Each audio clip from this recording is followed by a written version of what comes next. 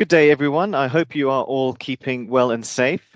It's Kieran Russell here, once again joined by Chris Brand from our FX trading desk. And today I'm really excited to also welcome our economist, Ellie Henderson, who is making her first appearance on this FX podcast series. Ellie has recently joined Investec, and we're delighted to have her as part of the wider Investec team. Exactly a year ago today, sterling dollar was trading in the 123s. Now that's over 15 cents lower than where we are today. The move higher in cable is very much reflective of just how much the world has changed. At that time, we were just over a month into our first national lockdown. Sporting events like the Olympics and Wimbledon were all getting cancelled, and new words such as furlough and Zoom were becoming part of our regular daily vocabulary. A further 2 national lockdowns later, we found ourselves now in a world with no tweets from Donald Trump, a world that has moved on from Brexit headlines, and really a world that is now in a race to get jabs in people's arms as quickly as possible. The sterling strength we have seen this year has undoubtedly been helped by the vaccine rollout program in the UK, but one just needs to look at how quickly things have turned around in India for us not to get too complacent. Ellie, let me bring you in here. Earlier this week, your team, the Investec economics team, published their latest edition of the Global Economic Overview.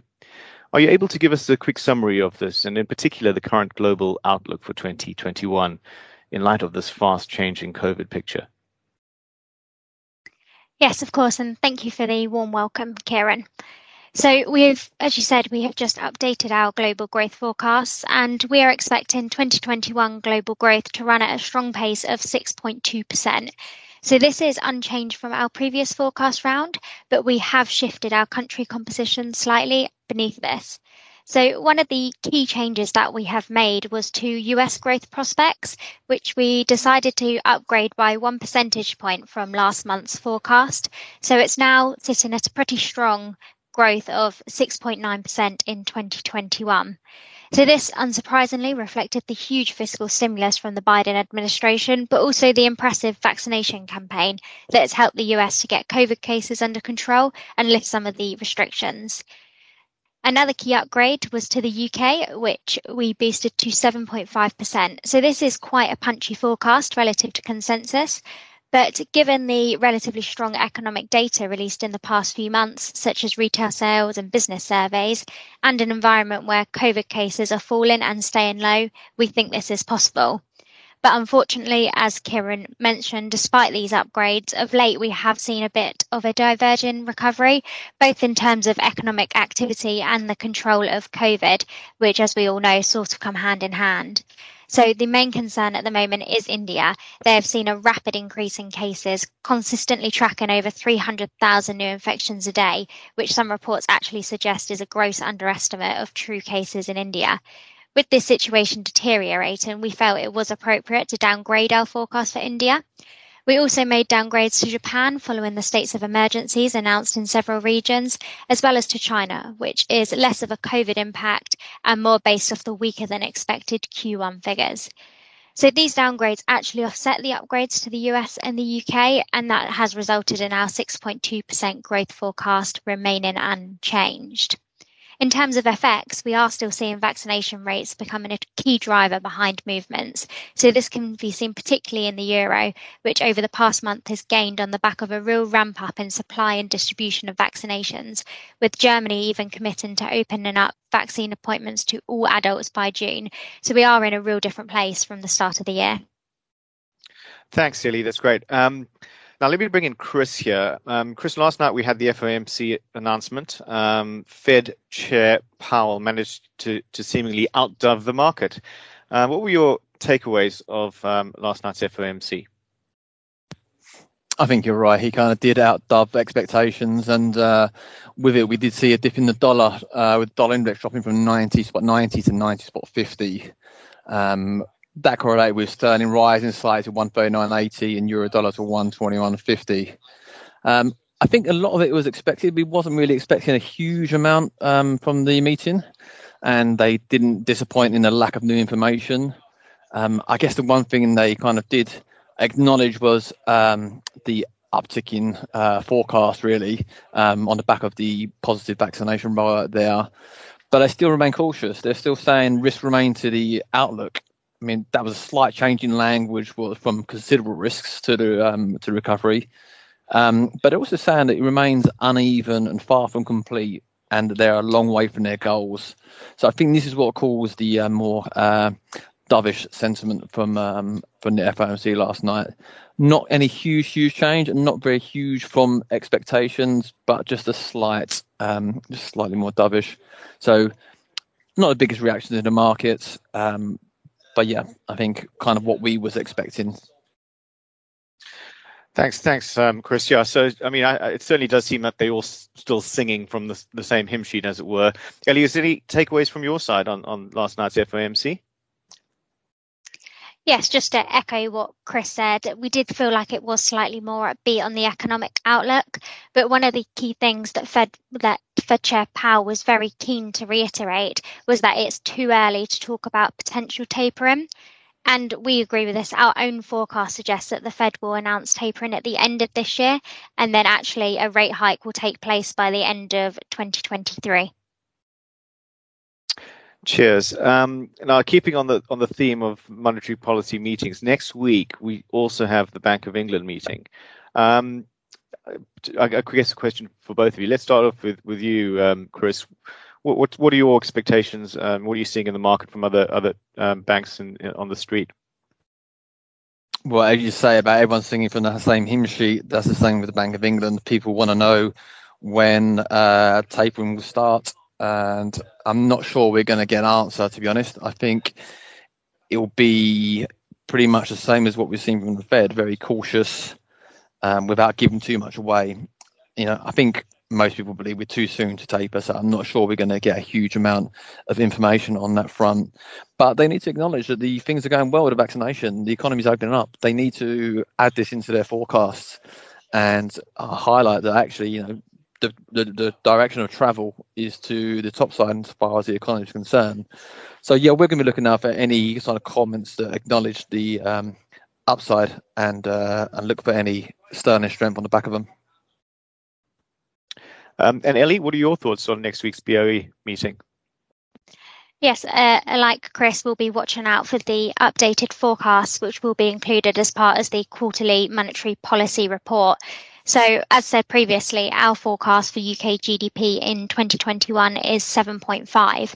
In the last report in February, the Bank of England projected growth to be more like 5%. So, on the back of some of the positive data that we've already discussed today, we think it's highly likely that they will upgrade their forecast, and even a partial move towards our own forecast could place some upward pressure on sterling.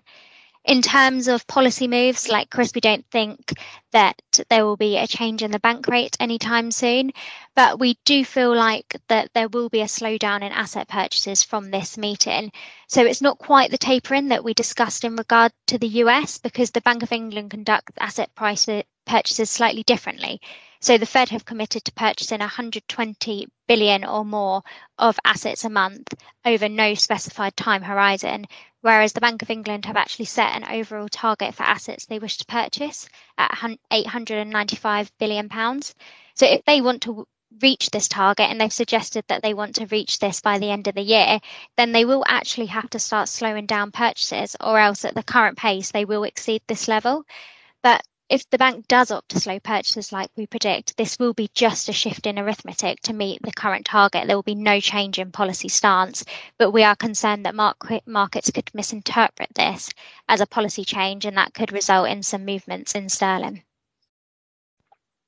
Okay, great. Then also, I think that we can't ignore the risks. There are still some sterling risks out there. I mean, from my side, I'm interested to get your thoughts, Chris, on the recent developments regarding Boris and the safety of his job. I mean, we've seen this so many shenanigans going on of late. Dominic Cummings had his words to say, and the flat refurbishment now. What's the word from the street on whether the pound should be kind of keeping a watchful eye on developments there?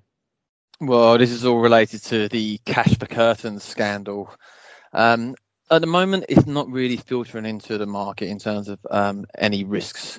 But we have got local elections coming up, and I guess the angle from the Labour is basically trying to get these sleazy Tory aspect to stick. I think the Tories wasn't worried originally about this because they're all very far ahead in the polls, but it does seem to be getting a bit more traction as we're seeing, and we saw in Prime Minister's Questions Time on Wednesday that Boris seems flustered, angry, and somewhat on the ropes from this line of questioning. So it's definitely catching a nerve. The fact that it's going to be investigated as well suggests that there is something wrong there. I guess it all depends on how much the voters really see that as a big issue. But the problem is one of several things that are all coming together. It's not just a one-off incident, which is a problem. And it's getting a lot of headline press. And with the elections coming up, it could be interesting, especially if you've got the London mayoral elections as well. I mean, it's widely expected that Sadiq Khan will retain his seat, but we can't ignore the fact that we have Count Binface also standing for the London mayor, and his main policy is no shop should be allowed to sell croissants for over £1, and for that reason he gets my vote. You did also mention there, the elections, and I think let's just turn our attention to the Scottish ones. Ellie, it seems a bit quiet on that front with regards the movement towards a possible Indy ref. What are the polls saying now? I mean, as I said, that kind of was headline news the last time we did one of these podcasts, but it's been a bit quiet. Is there still a risk of an independence referendum? Yes, of course. So the polls have been moving quite a lot in recent weeks. So the latest poll by Panelbase is suggesting that the SNP will be the largest party, gaining 61 seats, and that leaves them just short of an outright majority, meaning an alliance with maybe the Greens is possible. But support for the SNP has tailed off in recent weeks, so it'll be interesting to see this direction of travel leading up to next Thursday's election.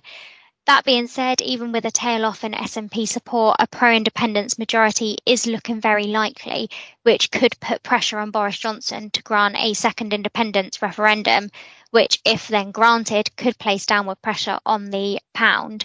So in terms of how a potential independence referendum would turn out, current polls are actually tracking against independence, with no's at 54% to yeses at 46% when undecideds are excluded. So this is the worst polling for yes since 2019. But as we have seen in recent years, the outcome from the polls do not always translate into the same result on election day. So we will be looking on May the 6th to see the results. Next week certainly will be interesting. So just before we wrap it up, I just want to get your thoughts, Chris, on the market with regards to technical levels. Obviously, a lot of our listeners are very focused on sterling dollar and sterling euro. Are there any particular support and resistance levels worth noting? I mean, obviously 140 on the top side for sterling dollar has been a key level. We've tested that several times now since February and just not been able to really sustain a break through it. But anything else? No, you're right. That 140 level is kind of the key levels at the top side. I think we have like around 140.17 as a high, and it's been like a quadruple top. So that is certainly the level to watch. I think we need to see a sustained break above 140.50 to start a new trading range. But yeah, there will be a lot of interest through those levels. I think on the downside support, around about 138 and 137 levels, especially maybe 136.72 has been a multi-low. So that seems to be the range, and we're waiting for a breakout on that. In terms of sterling euro, support levels, we have the 100-day moving average at 114.10, which is providing decent support so far. Top side, we need to get through really 116.50 if we want to see a push higher. Thanks, Chris. So I suppose I'm just going to end off now by putting you both on the spot. We're at the end of April, just a month. It seems to have whizzed by, actually. But where would you think, and just one or two words on this, you don't need to back it up, but what are your predictions on sterling dollar? Where, if I were to pin you down now, do you think the rate will be at the end of May? Ellie?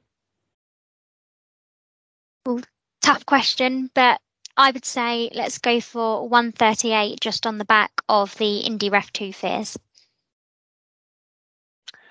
Chris? I favour, to be honest, I favour trading sideways. I'm not sure we get a huge amount of movement, but I do feel that the top side stop losses are building up above the 140, could get triggered. And so I'll go for 140.50 on a break of stop losses.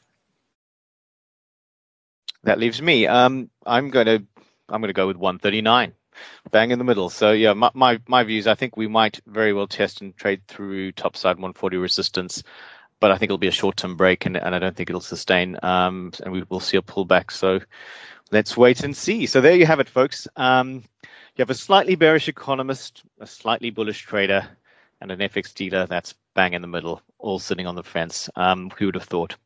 On that note, that's a wrap from us all. Until next time, all the best.